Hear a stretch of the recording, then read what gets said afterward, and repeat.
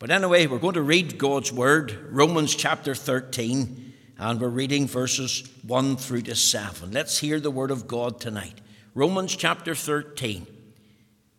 A very important passage, very important subject tonight. Let every soul be subject unto the higher powers, for there is no power but of God. The powers that be are ordained of God. Whosoever therefore resisteth the power resisteth the ordinance of God, and they that resist shall receive to themselves damnation. For rulers are not a terror to good works, but to the evil. Wilt thou then not be afraid of the power to do that which is good? And thou shalt have praise of the same, for he is the minister of God to thee for good. But if thou do that which is evil, be afraid, for he beareth not the sword in vain. For he is the minister of God, a revenger to execute wrath upon him that doeth evil. Wherefore ye must needs be subject, not only for wrath, but also for conscience sake. For this cause pay ye tribute also. For they are God's ministers, attending continually upon this very thing. Render therefore to all their dues, tribute to whom tribute is due, custom to whom custom, fear to whom fear, honour to whom honour. And we know that the Lord will stamp with his own approval and blessing this reading of his own precious and infallible word. Now, my text tonight is taken from 1 Peter chapter 2, verses 13 to 17. Let's hear the word of God. 1 Peter 2, verse 13, submit yourselves to every ordinance of man for the Lord's sake, whether it be to the king as supreme, or unto governors, as unto them that are sent by him, for the punishment of evildoers, and for the praise of them that do well. For so is the will of God, that with well-doing ye may put to silence the ignorance of foolish men, as free, and not using your liberty for a cloak of maliciousness, but as the servants of God. Honour all men, love the brotherhood, fear God, honour the king. Now, my subject tonight is in the form of a very topical question, and the question is this: when is it right for the church to call for and practice civil disobedience? Is civil disobedience a biblical right or blatantly wrong for the people of God? Now, let's admit that this is a very controversial matter, a very polemic subject. It is also very complex. It is not an easy question to answer. What do we mean by the term civil disobedience? Let me state what it's not tonight. We're not calling for armed rebellion against the government. We're not calling for armed resistance to attempt to overthrow the state or the government. We're not calling for individuals to break every law ever set forth by government authorities. We're not calling for armed insurrection or street protests. You see, according to Acts chapter 4, verses 19 and 20, whenever Peter and John were forbidden by the Jewish authorities in the temple in their day, forbidden to preach and teach at all in the name of the Lord Jesus, here was their response. This is what they said in the book of Acts, in Acts 4, verse 19. But Peter and John answered and said unto them, whether it be right in the sight of God to hearken unto you more than unto God, judge ye, for we cannot but speak the things which we have seen and heard.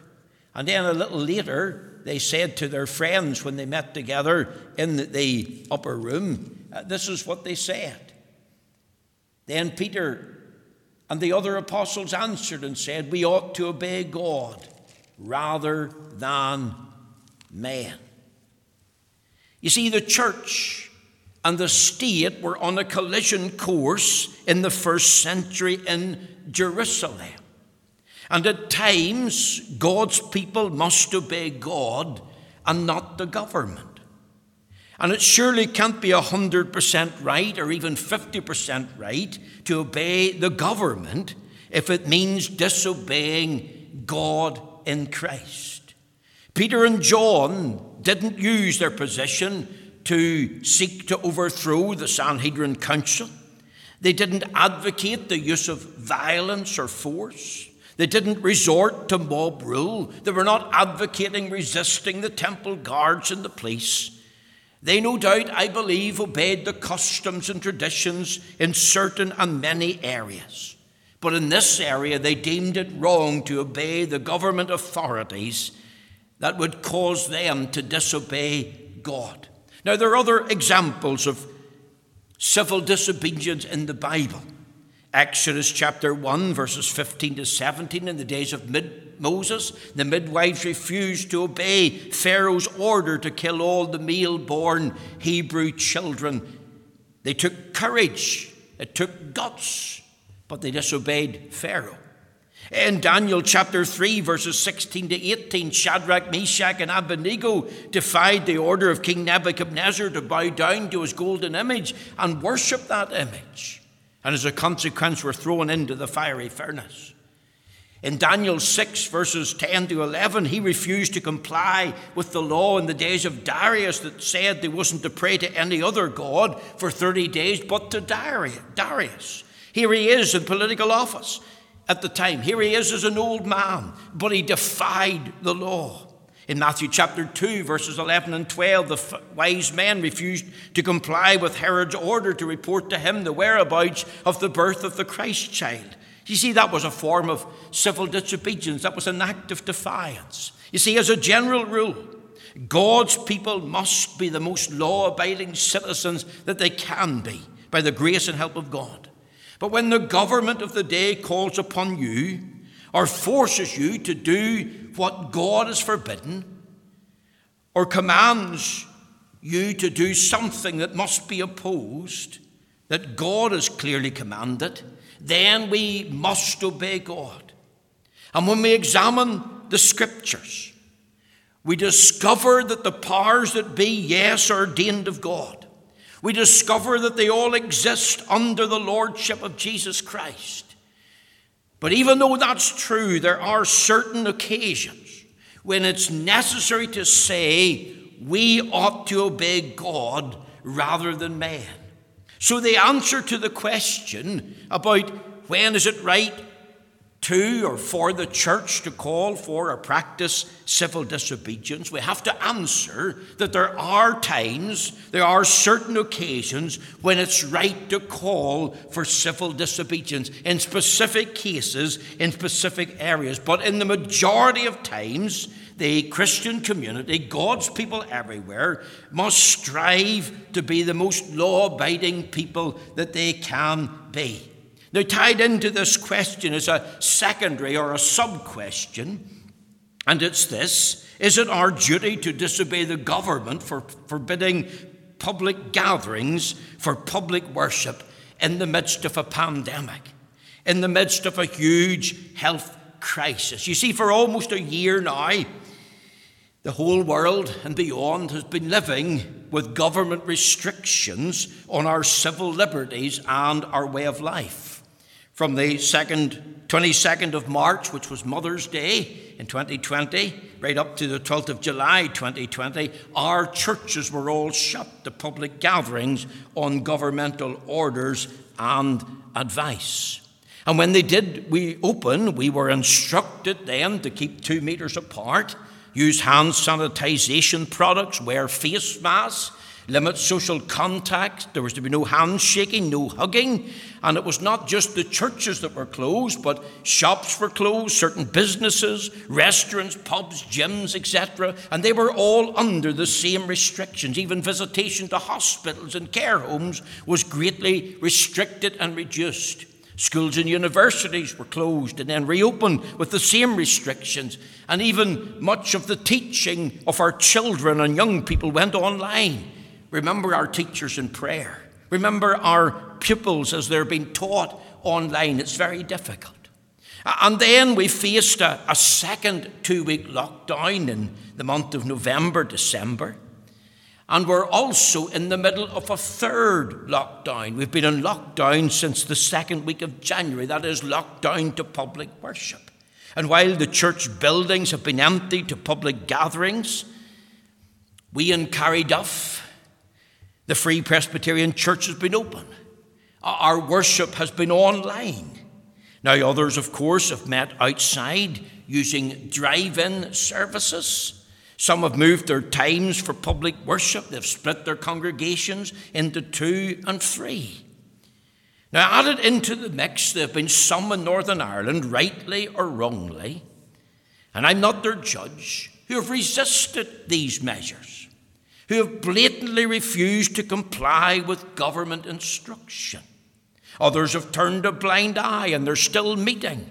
They're holding public gatherings, and they're arguing this, that the government has no right to demand or to make such a request upon the church. Hebrews 10:25 is cited as defense. Forsake not the assembling of yourselves together, as the manner of some is. And these other scriptures that I've mentioned, and we'll turn to them eventually. Exodus chapter 1, verses 15 to 17. Daniel 3, 16 to 18. Daniel 6, 10 and 11. Matthew 2, 11 and 12. Acts 4, 19 and 20. 5, 29. These have all been added into the mix as a defense for refusing to comply with the government in the face of this pandemic and health crisis. Now, I want to ask the question, is this the correct thing to do in the midst of a health crisis? I want to try and answer that tonight, and I want us to remember certain biblical principles in relation to civil government. I want us to think tonight of 4 things. First of all, I want you to remember and think about the ordination of civil government.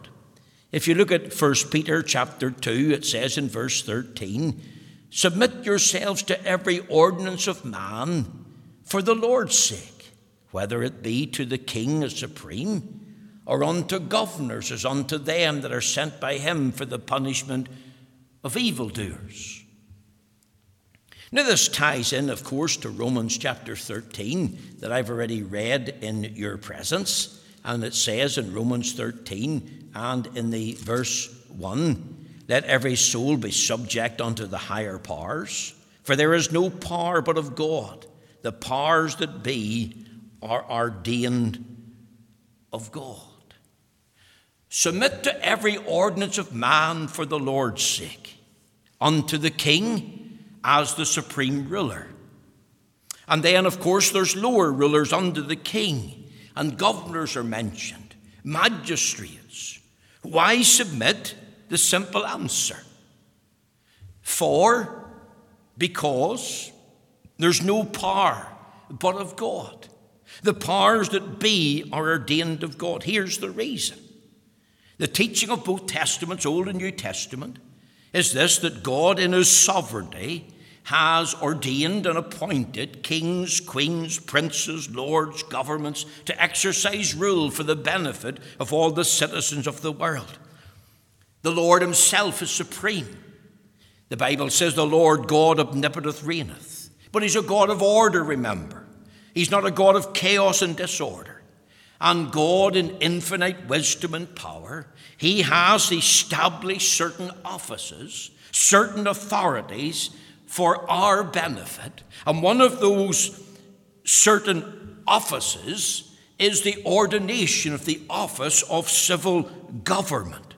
The Westminster Confession of Faith in chapter 23, section 1 states, and I read, "God, the supreme Lord and King of all the world, has ordained civil magistrate to be under him over the people for his own glory and the public good, and to this end hath armed them with the power of the sword for the defense and encouragement of them that are good, and for the punishment of evildoers." And of course, that's exactly what we read in the Bible. And here's the proof text, Romans chapter 13, 1 to 4. 1 Peter 2, chapter 2, verse 13 and 14. You see, understand tonight, civil government is a divine institution. And over in the book of Proverbs we read, speaking of the personification of wisdom in Proverbs 8, it says in verse 15, Proverbs 8, verse 15, "By me kings reign, and princes decree justice. By me princes rule, and nobles, even all the judges of the earth. Civil government has been ordained and designed and arranged and decreed according to the power and wisdom of God. God has appointed kings and rulers to exercise authority over the people. And of course, Paul in his day was not referring to a particular form of government. Some governments, like Paul's day, were totalitarian. That's what the Roman Empire was. Nero was a totalitarian ruler. Others in our day and generation are more what we call constitutional democracies. That is, they rule by the will and consent of the people who elected them. Some other governments are very centralized control, like the communist government.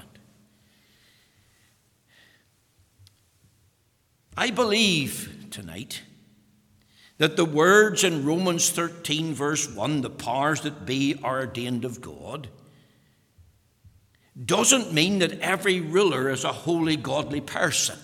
That's not correct. It's a reference to the political office, no matter who occupies that office, or how they live, or what they do and say. These men are in fact the servants of the living and the true God. They may not know it, they may not be aware of it. Was Nebuchadnezzar, according to Jeremiah 27:6, not called by God my servant? Did God not give him a kingdom? Remember what we read in the book of Daniel, in Daniel chapter 2 and verse 37. Here's Daniel's interpretation of the vision of the image. Thou, O king, art a king of kings. For the God of heaven hath given thee a kingdom, power and strength and glory. Think of that. Nebuchadnezzar was given by God a kingdom. God called him my servant.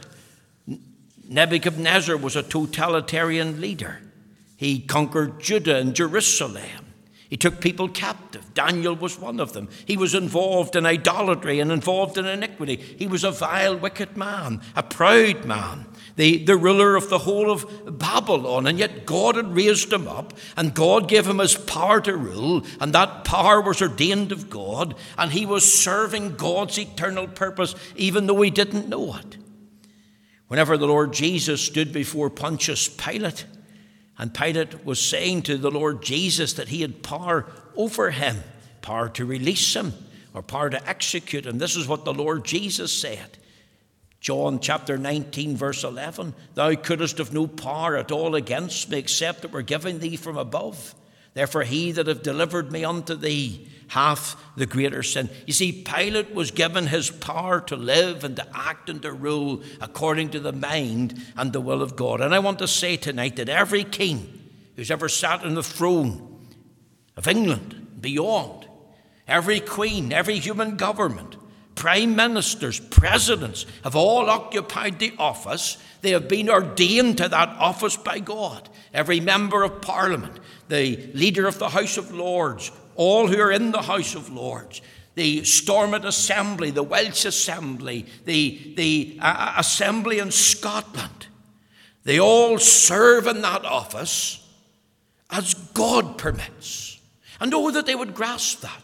Oh, they would understand that the fear of God might be upon them, that they would say, well, God has appointed me, God has put me here, I serve under him. You've got to think of the ordination of the civil government. I think secondly and quickly of the obligation of civil government. You see, there's a distinct sphere of operation for the civil government. There's a distinct and separate role for church officers, but there is a role and duty for civil governments to fulfill. There is a role and duty for church officers to fulfill, but both are separate. And we believe in the Free Presbyterian Church and the separation of church and state. The Church of Jesus Christ is called upon to preach the Word of God. We're called upon to hold public worship, to have prayer meetings and Bible studies. We're called upon to administer the sacraments. We're called upon to administer church discipline where necessary through the courts of the church. And of course, we do that at a local level through the Kirk session. We do it through our presbytery, and in other Presbyterian churches, they have synods, and some even have the General Assembly. Our role and remit also includes the evangelization of the lost. And civil government is not to interfere in the life or the witness of the church. They're not to tell us what to preach. They're not to tell us when to hold a meeting or to have discipline. Listen again to the word of God, 1 Peter chapter 2, verse 14. It says, "Or unto governors as unto them that are sent by him for the punishment of evildoers and for the praise of them that do well. For so is the will of God, that with well-doing you may put to silence the ignorance of foolish men." We're going to ask the question, why has God appointed them? Civil governments are charged by God, and they're there to promote the peace and the well-being and the principles of true justice for and behalf of their people. They're there to promote right living among the people under their care. They have a duty of care to all their citizens. So the civil government functions to protect the liberty of its people, to promote their well-being and prosperity, and that responsibility is toward all their citizens. They're to praise those who do good and well, and they're to punish those who do evil. It's a pity the United Kingdom government forgot that during our 40 years of hell-inspired trouble with the IRA in this country. That is their God-given duty. Praise those that do well. Punish those that do evil. Isn't that what we read in the book of Romans tonight? Didn't I read that in Romans chapter 13? If we turn again to that passage, it says there, "For rulers are not a terror to good works, but to the evil. Wilt thou then not be afraid of the power? Do that which is good, and thou shalt have praise of the same. For he is the minister of God to thee for good. But if thou do that which is evil, be afraid. For he beareth not the sword in vain. For he is a minister of God, a revenger to execute wrath upon them that doth evil." Whenever the Apostle Paul was counseling young Timothy at Ephesus, this is what he said to young Timothy in 1 Timothy chapter 2 and in the verses 1 and 2. He said this, "I exhort therefore that first of all supplications, prayers, intercessions, and giving of thanks be made for all men, for kings, and for all that are in authority, that we may lead a quiet and peaceable life in all godliness and honesty. For this is good and acceptable in the sight of God our Savior." Note the reference to quietness, to peace. It's true that civil government must act in times of war. It's true that in times and days of armed rebellion, whether in domestic terrorism, whether in civil war, a time when the country's under threat of any kind, civil government must act. And that includes times of health crisis and times of pandemic. There's a duty of care to act in accordance with the law of God. Civil government is responsible to and accountable to the Lord. He is the absolute supreme ruler. He's the living and the true God. And human government and all who occupy those offices of human government are dependent on him for their own life and their well-being. And civil government must exercise their duty before and unto the Lord. Now, many in civil government tonight are not godly men or women. They do not know and love the Lord. They do not live according to God's law and God's truth. But that doesn't remove their obligation. Even though we live in a day of moral relativism and men do that which is right in their own eyes, the Prime Minister, the human government, can oftentimes be affected by the latest celebrity craze that sweeps across the internet. They can be affected by certain novel ideas and driven by the media. But that's not the standard for human government in the United Kingdom, the United States of America, the European Union, the Republic of Ireland. The standard for human government that determines their obligation to their citizens is the Word of God. The Word of God says that they're to praise those that do well and they're to punish those that do evil. And human government is obliged to rule according to the glory of God for the good of their people. And human government's every policy, whether in education, health, law and order, finance, the welfare of the poor, employment, every policy should be governed and guided by what the Scripture says. And human governments and kings and queens must discharge their office according to the Word of God. So here's their ordination, here's their obligation. Now, I want you to think of obedience to civil government, because the true Christian has a duty to submit to civil government. We have a responsibility to do certain things. Here's the first thing. We're to pray for the civil government. Timothy was taught, I exhort thee therefore that first of all supplications, prayers, intercession, giving of thanks be made for all men, for kings, and for all that are in authority. We're to pray for their personal salvation. We're to pray for that God would give them wisdom and courage to do the right thing. Pray for their leadership skills. Pray that they'll rule by the knowledge of God and His precious word. Let's remember to pray for our leaders, our Queen, and all that have the rule of law over us. But not only do we pray for them, but we promote them. 1 Peter chapter 2, verse 17 says, honor the king. That means we're to give them due respect for the sake of their office. We're to reverence them. Remember, Paul was writing about Nero. People could say, but he doesn't respect us. He's an evil ruler. He wants to put us to death. We could even ask in our day, well, what about the liberals in government? What about the loony left that want to promote and pass laws that are contrary to the law of God? We could argue that they're not fit for office, that they should not be there, that we do not like their policies, that we distrust them, that we disrespect them. But let's hear the word of God. Honor the king. And I must confess, I've been rebuked when I thought of this scripture, because over there in the book of Ecclesiastes, in Ecclesiastes chapter 10 and in the verse 20, we read these particular words. Ecclesiastes 10 and verse 20, and listen to what the scripture tells us. Curse not the king, no, not in thy thought, and curse not the rich in thy bedchamber, for a bird of the air shall carry the voice, and that which hath wings shall tell the matter. We're not to speak evil of dignitaries lightly. We're to not only pray for them, but we're to show proper respect to everyone in civil government, especially those elected officials, regardless of their personal character. We can't rebel because we simply do not like their laws. We're not only to pray and promote them, but we're to pay taxes. We may not like it, but we have to do it. That's exactly what we're told here in the book of Romans. We've already read it, Romans chapter 13. Look with me again at verses 6 and 7. Listen to what is said.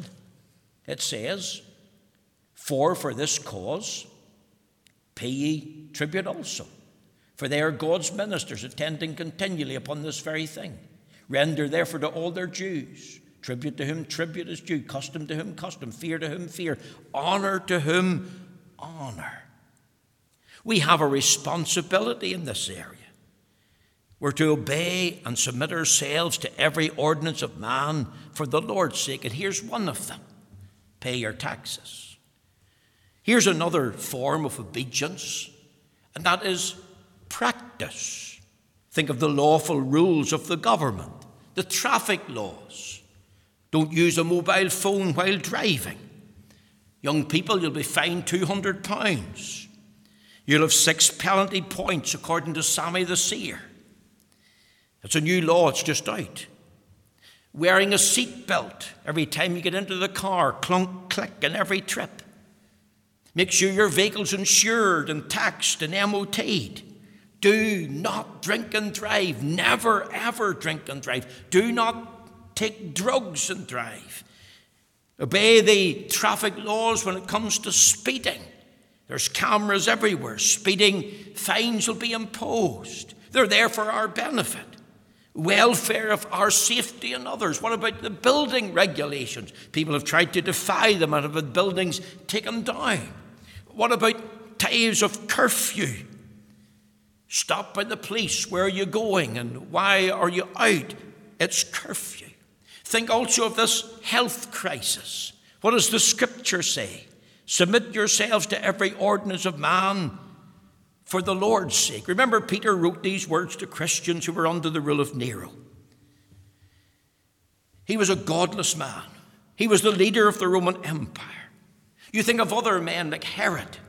Think of the governor Felix. You think of the imprisonment of God's people and the suppression that they faced and the murder that was carried out in Nero's name and others. And I know that these words are hard to read and hard to understand, but we're reading in the scriptures by Peter. Submit yourselves to every ordinance of man for the Lord's sake. You see, that takes it onto a different level, doesn't it? It's not for the ruler's sake. It's not for the country's sake. It's not for your family's sake. It's not even for your own sake, but it's for the Lord's sake. And we've got Christ's example. We have Christ's exhortation. He obeyed the law. He paid his taxes. He was not a rebel. He was not a revolutionary. He didn't raise an army. That's not why he came. He faced the challenges of the day by the grace and peace of God. And I know that we're living in the last days, and I know that challenges will intensify. But our obedience to civil government is that we pray for them. We honor those in office for the office sake. We pay our taxes. We practice the lawful rules of the government according to our conscience before the Lord, for the Lord's sake. And here's my last point tonight. We've thought about the ordination of civil government and the obligation of civil government and obedience to civil government. But let's think about opposition to civil government. See, we're called upon in the scriptures, submit yourselves to every ordinance of man for the Lord's sake. But I want to say tonight, obedience has its qualifications. There's a limitation to that rule. It's not an absolute rule, it's a general rule. Turn over there to Exodus chapter 1. We read there in verses 16 and 17. And he said, when you do the office of a midwife to the Hebrew woman, and see them upon the stools, if it be a son, then ye shall kill him. But if it be a daughter, then ye shall live. But the midwives feared God, and did not as the king of Egypt commanded them, but saved the men children alive. Here's the Hebrew midwives, and they defied the order of Pharaoh. They refused to kill the males that were born. This was the draconian law. The Bible says they feared God. And they saved lives. They disobeyed the order of Pharaoh. They knew the consequence. They knew what the command was. I want you then to come with me to Daniel. Look with me at Daniel chapter 3. And what do we read there in Daniel chapter 3? We read about 3 young Hebrew men. Shadrach, Meshach, and Abednego. Daniel 3 and 16. Shadrach, Meshach, and Abednego answered and said to the king, O Nebuchadnezzar, we are not careful to answer thee in this matter. If it be so, our God whom we serve is able to deliver us from the burning fiery furnace, and he will deliver us out of thine hand, O king. But if not, be it known unto thee, O king, that we will not serve thy gods, nor worship the golden image which thou hast set up. Was that not civil disobedience? Was that not an act of defiance? Think again of Daniel. Daniel's an old man. It's Darius the Mede that's on the throne. And what do we read there in Daniel chapter 6, verses 10 and 11? We read there, now when Daniel knew that the writing was signed, he went into his house, and his windows being opened in the chamber towards Jerusalem. He kneeled upon his knees 3 times a day and prayed and gave thanks before his God, as he did aforetime. In other words, Daniel chose to disobey the law of the land. He knew the command to pray to no one else but Darius for 30 days, and Daniel broke man's law and obeyed God. Then come to Matthew chapter 2. Look with me at verses 11 and 12. Here's the wise men. Remember, they've got this command from Herod to report to him where they found the Christ child. And it says in Matthew chapter 2 and verse 11 and 12, and when they were come into the house, they saw the young child with Mary his mother, and fell down and worshipped him. And when they had opened their treasures, they presented unto him gifts, gold, frankincense, and myrrh. And being warned of God in a dream that they should not return to Herod, they departed into their own country another way. The wise men disobeyed God, or disobeyed Herod, through the warning of God. They refused to give up the birthplace of Jesus Christ. And then we come to Acts chapter 4, verses 19 and 20. Think again of Peter and John. Let me read it to you for the sake of clarity. Acts chapter 4, verses 19 and 20. The words will come up on the screen. Think of these words now. We read there in Acts chapter 4, 19 and 20. But Peter and John answered and said unto them, whether it be right in the sight of God to hearken unto you more than unto God, judge ye. For we cannot but speak the things which we have seen and heard. And in chapter 5, verse 29, we read, then Peter and the other apostles answered and said, we ought to obey God rather than man. Peter and John were told not to preach or teach any more in the name of the Lord Jesus. They took that message to heart. And they decided we have a duty to obey all the lawful laws of the human government, so long as they do not conflict or are not against the moral law of God. But we will not do what God forbids. We'll not comply with what human government commands, because forbidding to do so would violate the law of God. You see, here's the rule, and it's clear and plain. There's a limit to our obedience. And if there's anything contrary to the Holy Scriptures, the authority of God, contrary to the moral law of God, then we as God's people must be prepared to break the law of the land and suffer the consequences and commit ourselves to the Lord. Now let me ask this as we wrap this up. Bear with me for a few minutes. Human government in our country has not asked us to kill or to take the life of a child or an aged and infirm citizen. They haven't told us that we can't pray publicly or privately. They haven't told us that we can't worship God publicly or privately. They haven't told us that we can't preach the gospel even in the streets of our province. They haven't told us that we can't give out tracts. They haven't forced us to pay for abortion. They haven't forced us to place children with homosexual couples. They haven't forced us to bake cakes that promote sodomy. They haven't forced us to rent rooms to homosexual couples, at least here in Northern Ireland. And until they do so, then we have to say we must comply with the law of the land. Now, what about COVID-19? What about public gatherings? What do we do? Well, what does the law require that we do? See, human government, I believe, have a duty to stop the spread of this virus. So they have asked for social distancing, limiting ourselves to meeting others. They've asked us to wear masks in shops and in church. They've asked us to hand sanitize. They've asked us to limit our travel. Now, we might say, well, these are stupid things. They're inappropriate. They're over the top. I can see no sense in it. But I want to point out they're not asking us to break God's law. And therefore, we must submit to this for the Lord's sake. See, human government are not forcing us to break the law of God. Human government is not forbidding us to worship the Lord. Human government is not preventing us from preaching the gospel. They're not saying you can't use electronic means online. They're not saying you can't have a drive-in service. They haven't told us to stop preaching or praying or reading the Word of God. They're not treating the Free Presbyterian Church differently from they are treating gyms and shops and restaurants and pubs and clubs, sporting activities. They're not singling out the Free Presbyterian Church or singling out other religious groups. In fact, this third lockdown had no legal requirement. That was a decision taken by our presbytery. Therefore, in the light of this, I don't believe it warrants a call for any preacher or any church for civil disobedience. Martin Luther practiced civil disobedience in his day. He was told that he couldn't preach, and he preached anyway.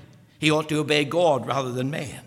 But during the Black Plague, the health crisis that engulfed Germany in his day and generation, he wrote this, and I quote, "I shall avoid places and persons where my presence is not needed in order not to become contaminated, this perchance infect and pollute others.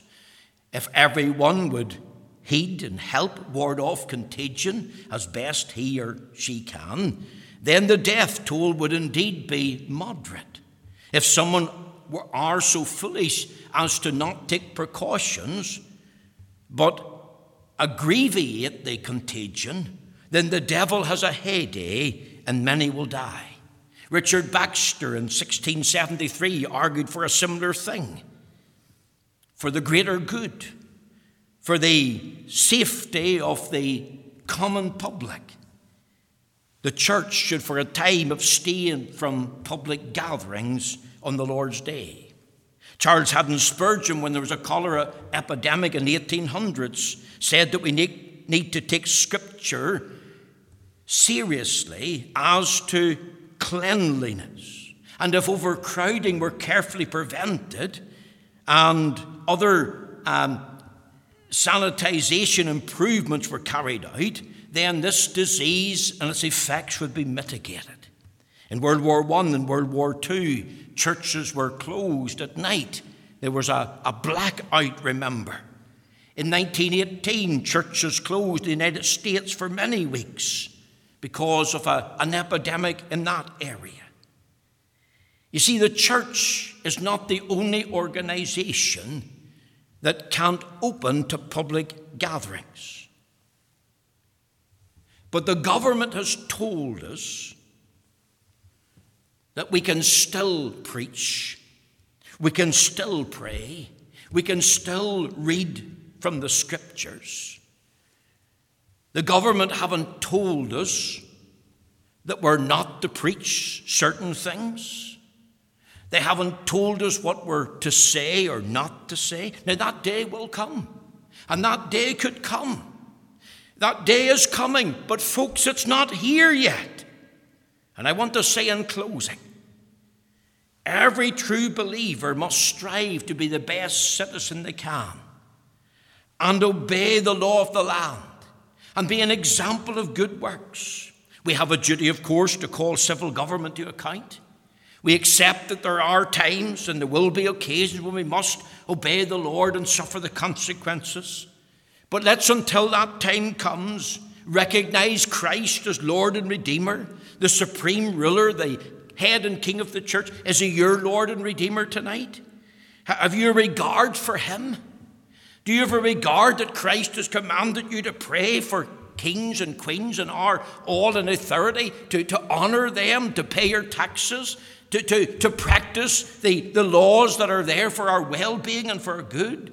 Will you tonight remember the gospel, the power of God unto salvation? Will you understand it? Will you familiarize yourself with what the Bible teaches? Will you pray for true revival for the land? Because these are all part and parcel of what it means not only to be citizens of Northern Ireland, but citizens of heaven tonight.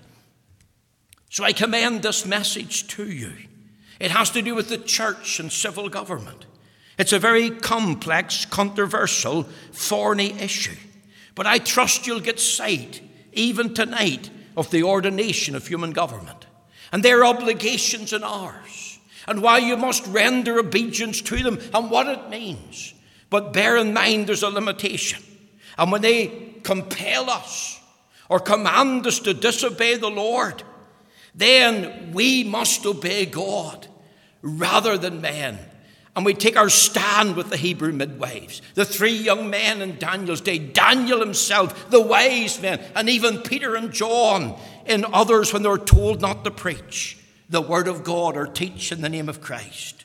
Until on that day comes, let's strive and endeavor to be the best citizens that we can be under God. I commend this message to you. Please listen to it carefully. If you have any questions, please contact me. If I've left some stone unturned, then please speak to me. I don't want to deliberately cause offense, but I've been asked this question, and I've tried to answer it as best as I know how, knowing that I'll give an account of myself to God.